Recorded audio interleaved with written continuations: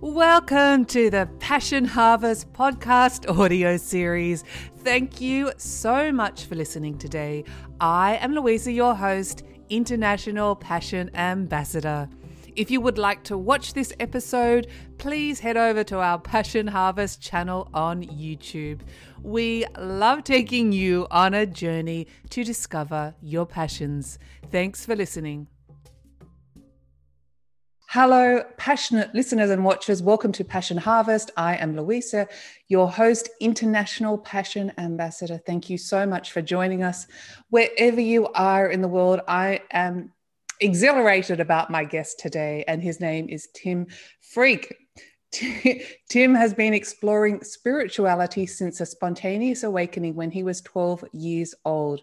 Tim is a pioneering philosopher whose best-selling books, inspirational talks, and life-changing events have touched the hearts and minds of hundreds of thousands of people worldwide. Tim is the winner of MBS Writer of the Year Award 2020 Kindred Spirit magazine and one of the 100 most spiritually influential living people on the 2020 list in Watkins magazine. He's the author of 35 books. Wow, that's a lot. Translated into 15 languages, and his latest book offers a revolutionary approach to awakening for the 21st century and a visionary new understanding of the nature of reality.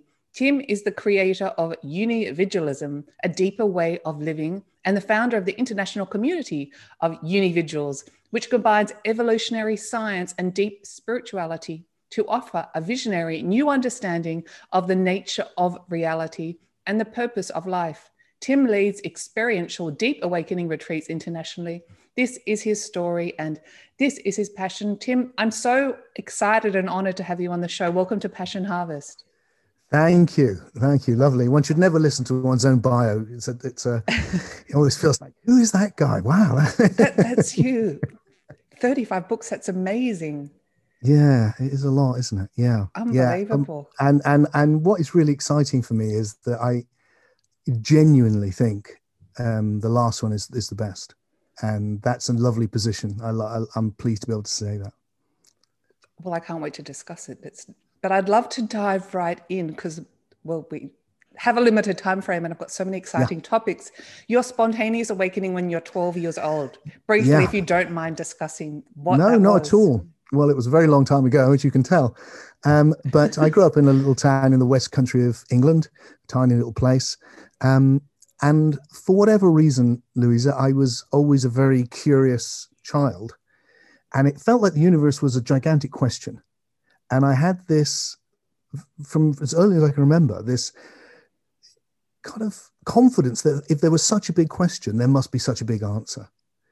And eventually, when I was around 12 years old, I would sit on this hill overlooking with my dog, just like taking the dog for a walk, but sitting down and just thinking about life and death and suffering and what it was all about. And one day something happened. Yeah, it was. It was like the feeling I had. And what's fun about it really is that I wrote about it at the time. So I've actually got some reference points where I can go back and go, oh yeah, that's young Tim there. I've got some other things which are a little bit more, juvenile. But there was something else going on as well. I was a 12-year-old, but underneath there was something else, and something happened. That's how it felt at the time. So looking back, I'd now say that I experienced what I think of as a deep awake state. So it felt like my whole consciousness, my brain, the top would come off my head, and suddenly I was full of the sky. And the biggest thing that I wrote about at the time was love, just like the whole universe was pulsating with love. And it made a massive impression on me. And one of the big things it did for me is it introduced me to an idea which I still have, that ultimately the answer I was looking for wasn't a set of words. It was actually a direct experience of something. It was a deeper way of experiencing life. And that set me off on this crazy journey that you've, written all these books and everything, which has really been like, what the hell happened? How can I experience it again? How can I go deeper? And how can I share it with others? And that's what I've been doing. What a deep and curious 12-year-old you are. You were, and you're obviously still very curious. I love how you said it's the emotional experience, because sometimes the emotional signature of the event or the experience, it's impossible to put in words. Yeah, yeah, yeah, it is. But that was what left its big impression. It still does, really. I mean, I love philosophy, and I'm writing about meaning and understanding, but the root of it is in mystery and this experience of love or benevolence, because that's what really transports you to a place where that's what gives me the confidence. It's the experience is so powerful that it left me then, and as I came back to it again and again, with this, well, the word really I think is faith, but it's not faith in a dogma. It's faith in the goodness of existence despite everything, because God knows there's plenty there's plenty of bad things. Mm. But despite all of it, when you hit these deep awake states, there's this feeling of it's all, one of the books I wrote with a dear friend who I've been traveling with since I was a teenager, actually, exploring this mystery that we're in right now. And we wrote a book on Gnostic Christianity, which is one of my bestseller with him. And we were looking for this ancient idea of gnosis, where you just have a knowledge of an experiential awakening and you know something. And we both sat down at the end and said, well, look, can we just say it in, what is it? What's the essence of it? And it sounds completely banal, but what we came up with was, everything's okay. it was like, yeah, it's like that. It's like it's like, despite everything, it's okay. It's okay. It's okay. And that's the thing you really need to know. Everything's going to be okay as well. Do you just think all the time? Not all the time. But a lot. I mean, it reminds me of when I interviewed Raymond Moody, and he said, I just can't understand people that aren't curious. Yeah. Well, I remember reading Raymond's book avidly when it had just come out in the back of the car, just sitting there in this little thing. I couldn't stop reading it, and just like, what is this? I mean, that was a huge moment with suddenly we were aware of near-death experiences, which no one knew about. This is a big question, and I guess you could go on for hours, but what you talk about the nature of reality. What is reality that we perceive as reality? I can make a stab at it, Louisa, because I have been thinking about it for a long time. I think when I look at the moment, I see that it's a process. It's flow. So it's change. And that the things that have happened in the past have happened for good, and the future doesn't exist. But each moment is the realization of something new based on the past. So the past, in a way, doesn't pass. It's still here. It's accumulating, really, because each moment contains it. Like this moment contains the last moment, and this moment contains you and I emailing and everything that's happened. So really what's happening here is Tim, everything that's ever happened to Tim is meeting everything that's happened to Louisa. So my hypothesis is that fits beautifully with this new understanding that we've had for about 100 years now in science, which is the whole universe is evolving. So I think what we're in is a process of the realization of potentials in ever more emergent ways, so that we've gone from literally 14 billion years ago, pretty much hydrogen, nothing much else, hydrogen and a bit of helium. Well, that's turned into you and me. That's our present scientific understanding. So that gas has become you and me, which is a phenomenal thought. And that we're still in the same process, that's got us here. And each moment, it's becoming something new. And occasionally there's big jumps, like with the emergence of life and the emergence of consciousness, sentience, psyche, imagination. And during the whole of that process, we've gone from 10 billion years of the evolution of physics, and then 4 billion years of the evolution of life. And then right at the end of that process, there's the evolution of this thing in science, they call it the psyche, this non-material realm of meaning that you and I are actually registering these ideas in. I mean, I'm moving my mouth and I'm vibrating the air and it's going through all the electronics to the other side of the world. But all of that's encoding something which has no form in matter, an idea. And that's the latest thing to arrive. And the word psyche is the Greek word, psyche. It just means soul. So the whole narrative we have is 14 billion years to the evolution of soul. And now we have soul. We have this thing which is not made of matter. And that, I think, is what we're in. And do you think we each have an individual soul? If yes. you want to call it, yes. Yes. I think, but like everything, it's all one. So it's both individual and all one. So the whole process has been 14 billion years of individuating. So you and I are far more individual than if you compared two hydrogen atoms. They're pretty much the same, but we're quite different. And the more complex and individuated things become, the more conscious they become. So I would describe, another way I describe the nature of reality is this is the one in relationship with itself through everything, including us. So we are the one in relationship with itself. And since we perceive ourselves as individual, my reality based on my experiences and my memories and my consciousness is even though I'm talking to you now, well, I think we are talking, it's very different to your perception. Yeah, everything is perceiving uniquely. That's what's so amazing. So, the plant is also the one in relationship with itself, but it's perceiving the world in a very different ways to us as human beings, let alone a hydrogen atom. But you and I are not just perceiving it differently because we have slightly different senses. I have to put these on to let it focus and all that, but also the thoughts we have. And anyone who's been exploring philosophy or spirituality soon discovers how you think governs what you perceive. And if you think in new ways, suddenly a whole new world opens up. And if you change state, like happened to me when I was 12, suddenly you perceive reality with new eyes. It's like you're in a completely expanded appreciation of what exists. So all of this is part of that one evolutionary process. And I think we're making the journey as individuals. But the big jump which is happening right now, when you talked about unividualism and the community of unividuals, here's a little word I made up because I couldn't find a word. I love it. It's a nice word, isn't it? And the idea is, look, what's happening is that we're evolving to another level right now. And it's been happening for a while, and it probably will take a long time to happen, but it is happening. From individuals to unividuals, where a unividual is an individual conscious of unity, conscious of that oneness. So when that awakening state that I tasted for the first time when I was 12, one of the things that marks it out, and the mystics throughout the ages have said, is you suddenly go, oh, it's all one. So I'm an individual, but actually I'm like a particular branch on one tree, and I'm relating to itself. And when you get that, there's this shift. And I think that's what spiritual awakening essentially is, to get that shift.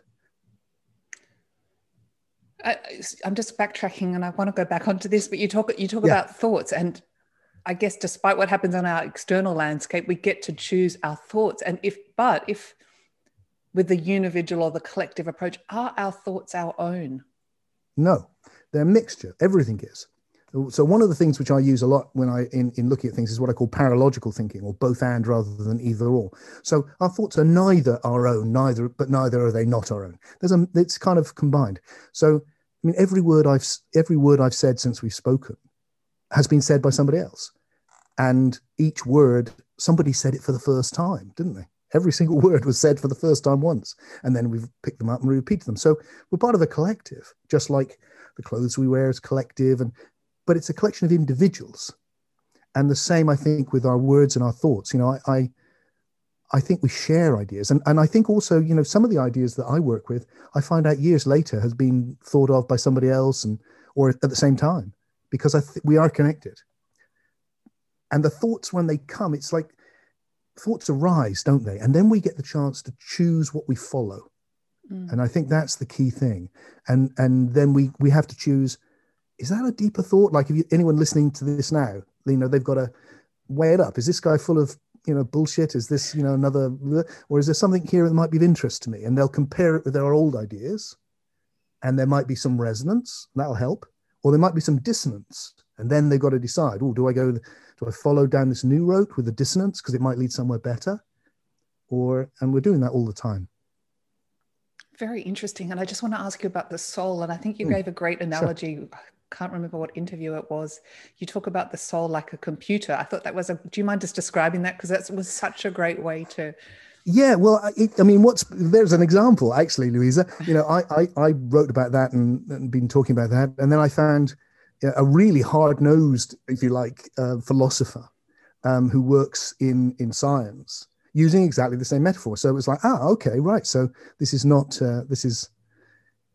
so a way out. And what basically both of us are saying here is, as an analogy, think of the body like the hardware and the psyche like the software. And in a very realistic way, that's what's happening. So right now we're passing software between us. Our hardware's not changing. We're not passing our hardware between us. And if the hardware gets damaged, the software won't work very well.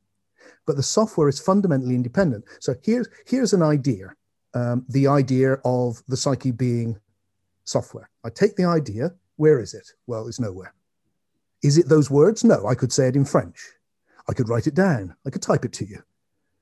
It's not any of the symbols. It's an idea. And an idea, what's it made of? It's not made of anything.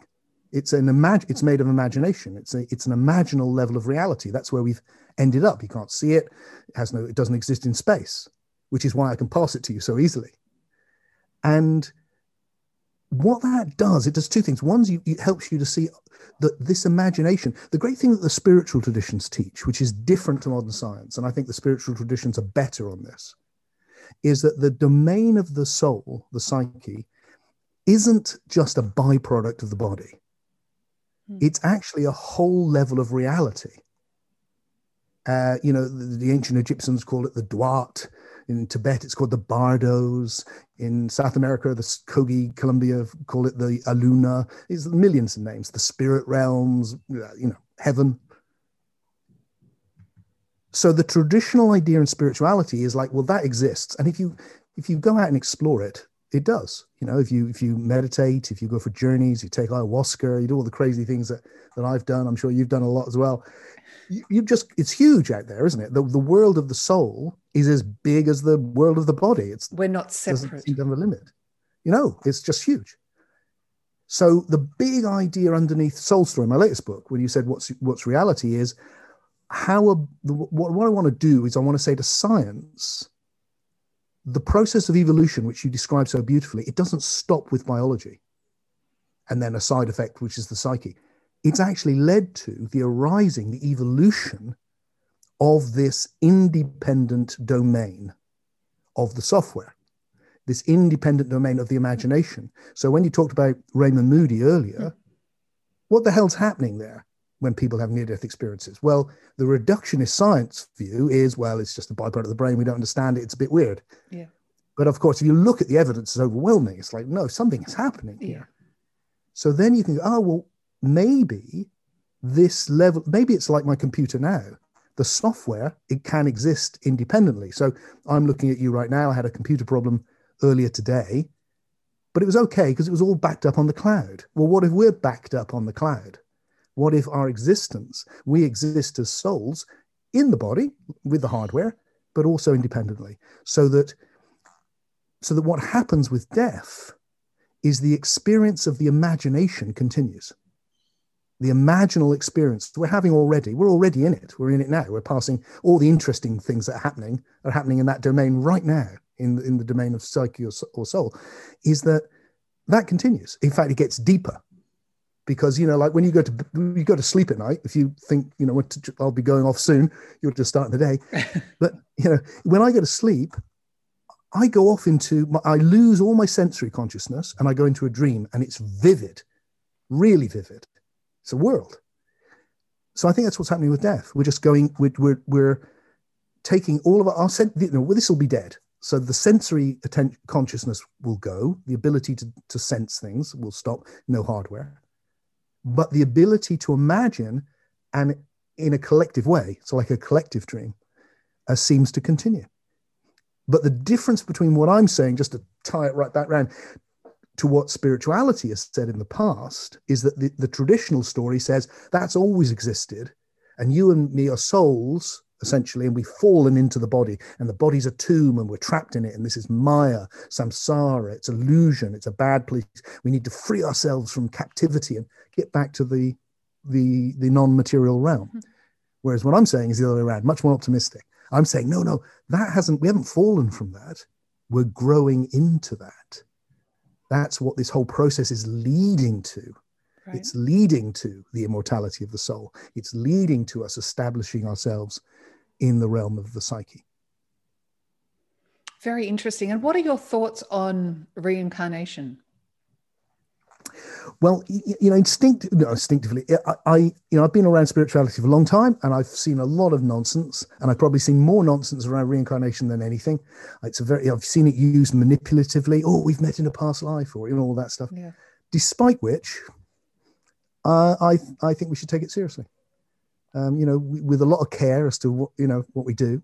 I think the psyche, the software, is able to maintain itself for a bit, but it hasn't left this. It's like jumping off the ground. You're actually flying for a short while, and then you come back to the ground, and something like that. That we're able to go into this realm of the imagination very deeply and connect with the light and all of the things that people describe. But then we will find ourselves coming back in, and again we can demystify it, because if you go, well, look. Literally, when this computer here is not a new one now, but when it was new, I just downloaded all the stuff from the last one. Right. And so you could say it's still is it the same computer? Well, yes, upgrade. No, an upgrade. Yeah, exactly. But it's part of evolution, a continuation. And I think that's what we're doing. I think there's one story of which these lives become chapters, a bit like, again, in a dream. If you think of all the dreams you've ever had, and some of them, I'm sure if you were like me, you weren't even Louisa, you were somebody else, or in a different country, or all sorts of mad things. And none of the dream people knew about each other. But they're all you. And when you wake up, you go, yeah, no, they're all me. Yeah. But at the time, you don't do that. At the time, you're not in... I'm not there fighting a war in the First World War thinking, I'm the same guy that dreamt I stole an aeroplane in another dream. And then, it's like, you don't know that. But then when you wake up, you do. You go, oh, yeah, yes. They're all aspects of the one soul. Gosh, you're explaining this so well. Oh, thank you. I've just lost my train of thought. I was going to ask you an important question. So each incarnation potentially we come for the evolution growth of our... Yeah, I think so. I think we are part of the same process that's been going on for 14 billion years has led to us. And that the biological evolution is still going on, but it's fairly slow. Physical evolution is still going on, but it's very slow. But the evolution of the soul is exponential. It's happening at a phenomenal rate.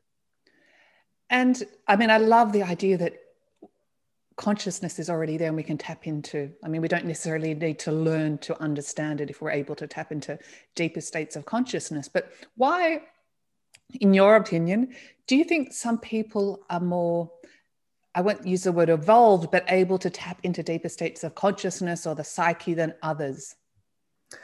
I think the great secret which has emerged with I think what consciousness is paying attention. I think whatever you pay attention to, you're conscious of, and it's like a focused subjectivity, and the rest becomes unconscious. Like, I'm very conscious of you, and until I thought about it, I wasn't conscious of my family and my house at the bottom of the garden. Mm-hmm. But now I'm thinking about them, so I'm conscious of them. So wherever my attention goes, I'm conscious, and the rest becomes unconscious, at least for a while. And the power of the attention, I think, is whatever you do with it, it brings things into HD. They suddenly become vivid. Like, you're vivid to me.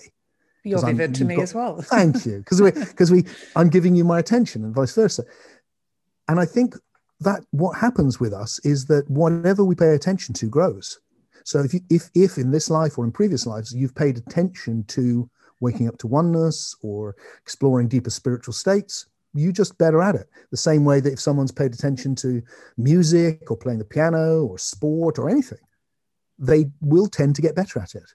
So I think, yes, I do think that, but it's not an elitist thing. It's not like, well, some people are more evolved. It's like they're more evolved in that way. Mm-hmm. And that's the way that interests me. So I like that. But there's other ways to evolve too. And some people, what I like about the individual thing, Louisa, is it's quite different to the traditional idea, say, of enlightenment. Because the idea of enlightenment is that there's a state, it's a very Indian idea. You don't get it anywhere else, really. There's a state, we've fallen into this, you can escape. And once you've escaped, you have escaped. That's it, you're finished. You've arrived. This isn't like that at all. This is going, no, there's an ongoing evolution in every direction going on here. And when you become conscious of your connectivity to the world, to the universe, and to everyone, there's this huge benevolence, this love, which naturally arises from the connection. But you may not think in terms of spirituality. I know well, my mum is my prime example. She's my biggest teacher. She wasn't particularly spiritual. She was just a really good person. And she just knew this stuff. I don't know how she knew it, but she just knew it. And she thought she was a completely ordinary woman in every way. But wherever she went, people went, "Oh, that was what happened then." But she wasn't enlightened, or she was just a individual. She was an individual who knew that she was serving the one. She was linked to everything. And she wouldn't have said those words. That would not remotely have. No, they're your words. But they're my words. So what are the traits to embrace unividualism? I think the biggest one is, I used to describe it as big love because it's just this enormous love. But I think it may be an even better way of describing it that I've been playing with recently is to call it that there's a universal benevolence. It's like the love is huge, but it comes and goes. You can't live in that. I'd be mush. The idea of going to see my bank manager when I was feeling the big love, it's just like, I'd be like, money. Yeah. So, but there is something. There's something which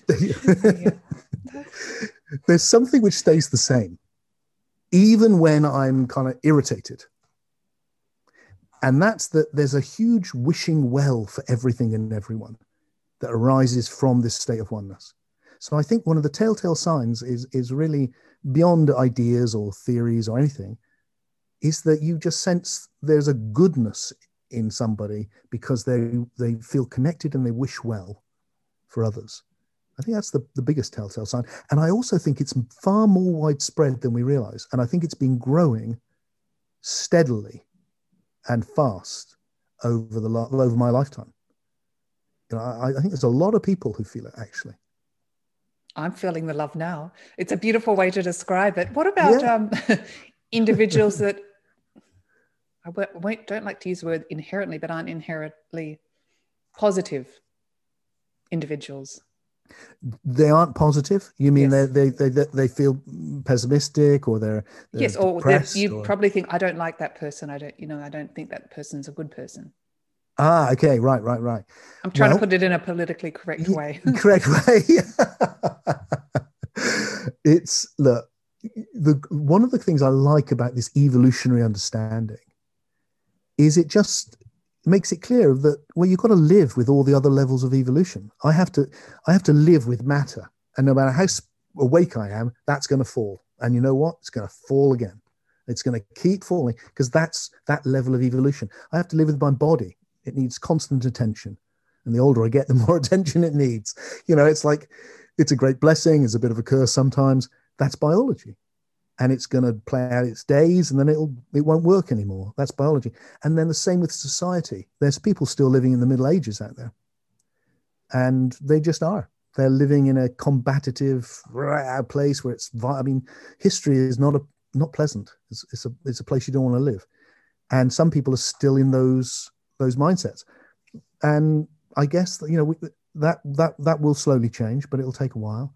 So what we have to do is establish how that we respond differently. And just to go back to the Gnostics, that incredible line in the Gospels where Jesus is made to say, "Love your enemies."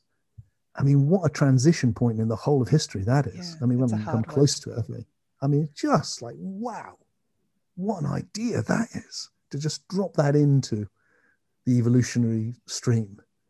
And there you go. There's the answer. It's like, okay.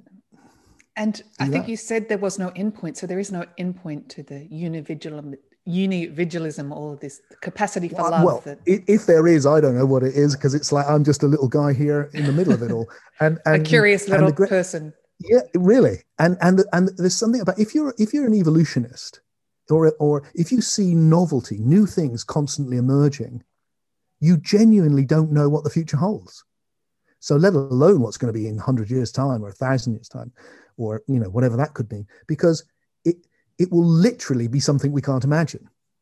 Just as no other human beings, apart from those who've lived in our lifetimes, would possibly imagine that I could be talking to you like this in Australia. It would just like, it's impossible to think that. But we're just taking it for granted now.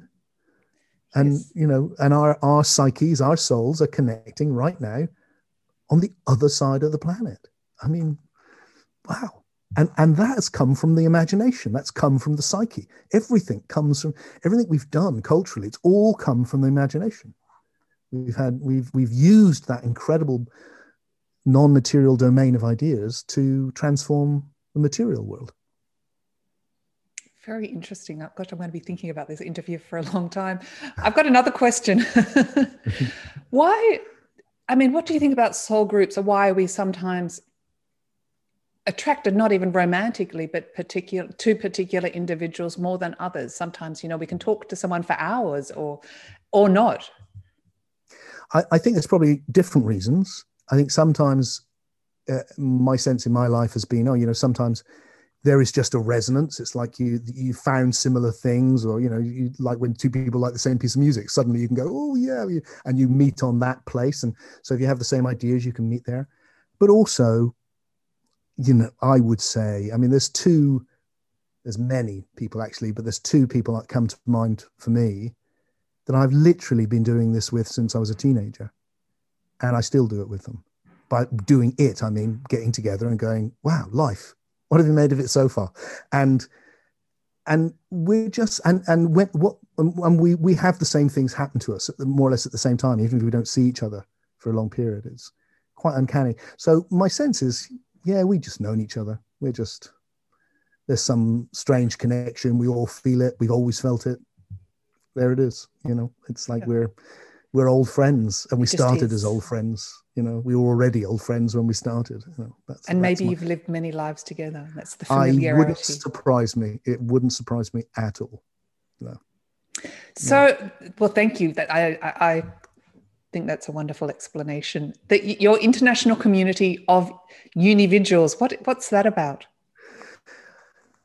It's only just set it up. It's a really sweet thing, because I'm developing from my latest book, Soul Story. I'm working on a new thing, which is to try and give it a name, Unividualism. And it's an idea. What I want to do is express a philosophy and practices, because there's most of what I've done over the years has been practical. It's about, this is how you can experience. I want people to experience the big love. Really, that's because it's great really to talk about it, but then it's like, okay, well, now what do I do? So that's been the key, and a lot of I do with that is around connection. But having been, if I'm honest, really surprised at how well the experiential stuff worked, because when I was younger, it just happened. Mm-hmm. It wasn't like I could make it happen; it just happened, and then it stopped, and then it would happen, and then gradually I found ways that I could introduce it to people and myself. So there's that side, and then wanting this philosophy which brings together science and spirituality, because I think spirituality needs to move on. It needs to keep evolving. It needs a major upgrade. So I'm trying to contribute to that. And so what I wanted to do was gather people around me who were interested in the same thing, who were interested both in this particular philosophy and this approach, and the practice of becoming a unividual, actually experiencing that and taking it out into the world. So it's a tiny little group of people all over the world, which is lovely. Well, it's not that got tiny. A group in Japan as well. Yeah. And we get, and it's kind of like friends, really, because it means I'm trying out new ideas all the time, because I'm really trying to push the boundaries of my own understanding. And it means, well, maybe they're not new ideas. Oh, no, that's right. You know, the new ideas to me. Yeah. And you've tapped into. Probably. I mean, you know, it's like you can definitely, you can tell when an idea's got legs, as they say, you know, that it's like, oh, follow that. It's exciting. Yeah. Oh, it's just the most thrilling thing. Oh, you're passionate about it. That's beautiful. Definitely. Completely obsessively so. And this is what the term you refer to as awakening for the 21st century. Yeah, exactly. I mean, I think the awakening to the oneness of the universe people have been talking about it for a long time, but it's usually been in a context, like I said, of a mythology of the fall rather than an optimistic philosophy of evolution. And so that we're already there, but we've fallen from it, rather than, no, we're growing into it. So I'm wanting to recast awakening. I was very influenced. My contemporaries have all been very influenced by Indian philosophy, some of which is great, some of which a bit like Western religious philosophy. You know, it's bits in it which are just sublime, but there's other bits you want to leave behind. And there's a lot of stuff now in that I think we need to leave behind. So we need a new paradigm, as they say, a new understanding, and one that can really give us the meaning that we need in our lives. So I just have to ask, I'm very interested, just briefly, what are some of the tools you offer for awakening or uni-vigilism or the experiential offerings?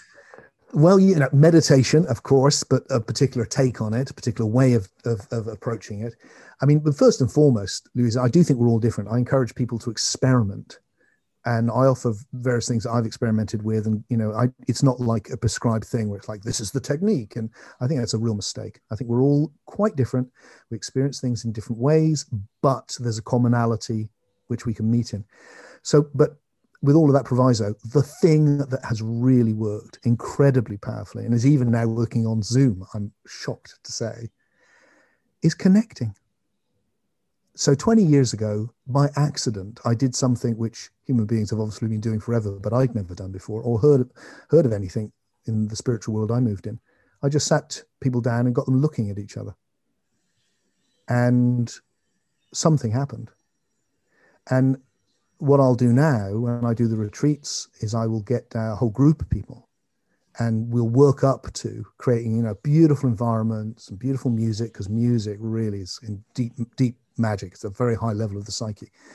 And I'll get people to just hold hands and look in each other's eyes for 2 or 3 minutes. I've done that. And then it's confronting, isn't it? Oh, but if you do it in the right way, it's like what suddenly at a moment, you know, everything just goes.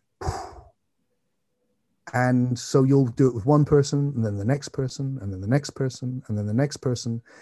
And by the end, I would say 99% probably of people because what's happening is you're noticing, you start maybe thinking, look, you're looking at someone's face, like I'm looking at your face now, but I'm looking at a screen. So I'm seeing digital representation of your face. Right. But if so there's your lovely face. It's completely unique, it's beautiful. But what I'm connecting with is your soul. I can't see that. I couldn't see it if I was with you. Why? Because it hasn't got a color. It's got no shape. It's not made of matter. You can't see it with your physical eyes. You can't. And yet there it is, we're connecting. So you just sit there with, oh my God, we're connecting soul to soul here. And then at a certain moment, it's the one connecting with itself. And there's one of you. And then there's two of you. And then there's one of you. And then there's one and two of you. And you just... So, and then the love is how the oneness feels, I think. That's just the way it feels. So if you go really deep into the oneness, a very safe space, then there can be this immense feeling of love that comes up. And that's what brings the faith in the goodness, because it's such a strong experience. Well, I'm feeling the love. Would you like to discuss your new book? Is it Soul Story? Soul Story is my latest book. Yeah, that's I'm working on a new thing at the moment. Oh my gosh, you must be busy. So thank you for taking the time to talk to me as well. No, it's a pleasure. It's been lovely. So I think most of what I've been talking about has been this evolutionary. So what's happened, Louis, is I wrote most of my early books were about going through all of the different spiritual traditions, literally from alchemy to Zen, going, look, at the heart of they're very different, but underneath there's a human being who's gone, it's all one, and what really matters is love. And that's true here. Here's Rumi and the Sufis, he's saying that. Mm-hmm. Here's Zhang Tzu and the Taoists. Here's Bodhidharma, the Zen, Chan Buddhists. It's like, oh, there's a common human experience, which then people are understanding in different ways. And there's commonality and there's difference. And it's evolving. The understanding and the experience is evolving. So having written all of those books going, look, here it is, the shamans and the da-da-da, I then started thinking, right, I want to introduce people to this experience, and started doing this practical stuff 20 years ago. But also wanting to go, well, if it's evolving, and if what marks these people out that I love so much is they took what they were given and turned it into something new for their own times. They didn't just repeat it, they created it new. And that's what we must do. So I started that process. And the first part of that was in my book, Deep Awake and Mystery Experience, was to find a new vocabulary to talk about awakening for the 21st century. And then my latest book, Soul Story, takes it on a big jump, because then it's like, okay, now let's ground it. We have the biggest change that's happened is we have science. And it is incredibly powerful. It's allowing us to do this, for instance. So we need to take that very seriously. The problem is that science, which is the most complete thing that human beings have ever done, dismisses spirituality as unreal. And I happen to know that it's not. So how can we, and then you end up, so in the common, I would say at the moment in the UK, in the intellectual mainstream, if you like, not most people, but that group who run the culture. Yeah. If I say I believe in life after death, there's a real feeling of, oh, really? You're a bit of an idiot then, aren't you? You know, a weirdo. It's a bit like, yeah, you're a bit woo-woo and, you know, wishful thinking. Not, you know, it's like, you know, so you're not strong enough to face the reality then. That's the way it's thought. My feeling is, I don't think that at all. I think it's perfectly rational, reasonable thing to believe. So what I want to do is create a philosophy which brings the two together and can talk about, like we've done tonight, how we understand things like the immortality of the soul and reincarnation in a way that isn't woo-woo, so that people can hold their head up and go, no, that's an intellectually robust thing to say. It's a beautiful thing, but it's also intellectually robust. It's you know, there's good reasons to think that. It's not, you're not foolish for thinking that. So we can start bringing back into mainstream culture these ancient ideas in a new form. Well, I think you're doing incredible work. I really, really do. Thank you. I'm very touched. And very much needed, very much needed. Is there anything that I haven't asked you that you'd like to share with the Passion Harvest audience? Well, we've shared so much. We've covered a lot, haven't we? But if you feel called to share something. Yeah, there is. There's, I think, one little thing which we might be nice to tie all together, which is, you know, I've been exploring philosophy and evolution and science and all of that, and the ideas and the metaphors. But we started with that experience when I was 12. And that's still the heart. And when I was writing Soul Story, at a certain point towards the end, I suddenly thought, I've got to make a confession here. I've got to make it clear to people. And so I found myself saying, look, make no mistake about it. The underlying thing I'm trying to do here is to present something which is intellectually robust, to justify childlike intuitions that arise from me in the deep awake state. And the intuitions themselves are so childlike, and yet they're the deepest things I know. And the phrase I came up with, which captured it at that time for me, was it feels like, yeah, the deepest thing that's in me, below all of the clever ideas, is a conviction that despite everything, life is good, death is safe, and what really matters is love. And that's the underlying message for sure. It's so beautiful. Well, thank you so much for that. Tim, where's the best place for people to connect with you? Well, they can find me because my name is strange, Freke, but pronounced Freak. I pronounced it correctly. And can I just interrupt everyone that's listening? Your details and the links will also be in the show notes. So please go on. Great. Well, that's the best way to get me is through my website, Facebook, all of that stuff. YouTube, got loads of stuff on my YouTube channel. You've got some great videos there. Yeah. And I've been doing this lovely series of talking to other philosophers called What is Life? So that's been real fun. So there's all sorts there. And there's also guided meditations. And if they want to try the gazing, there's a CD available now with some music on that someone's done in the States. So yeah, there's lots of stuff there, and most of it's for free. So just go out and enjoy it. And if you want to find out about the ICU, which see, I called it the International Community of Unividuals because it shortens to the ICU, which is yes, okay. I know. Yes, see, I was terrible. I got it. I'm a slow learner. Oh no! I just couldn't resist it. So it's the ICU, and we meet up every week. Sorry, on a Sunday. Not great timing for Australia, but okay for everywhere else. But there is now a Japanese and Australian group starting at a better time for those areas. So, just if you're drawn to it, there's plenty, come and explore. Wonderful. Well, Tim Freke, thank you so much for being on Passion Harvest. It's been really, really a delight to connect with you. Yeah, likewise. Thanks for the invite. Thanks, Tim. Bye-bye. That is the end of our passionate episode. Thank you so much for listening, and please subscribe, leave a review, tell your friends, and spread the passion. As always, every day may you be more and more passionate.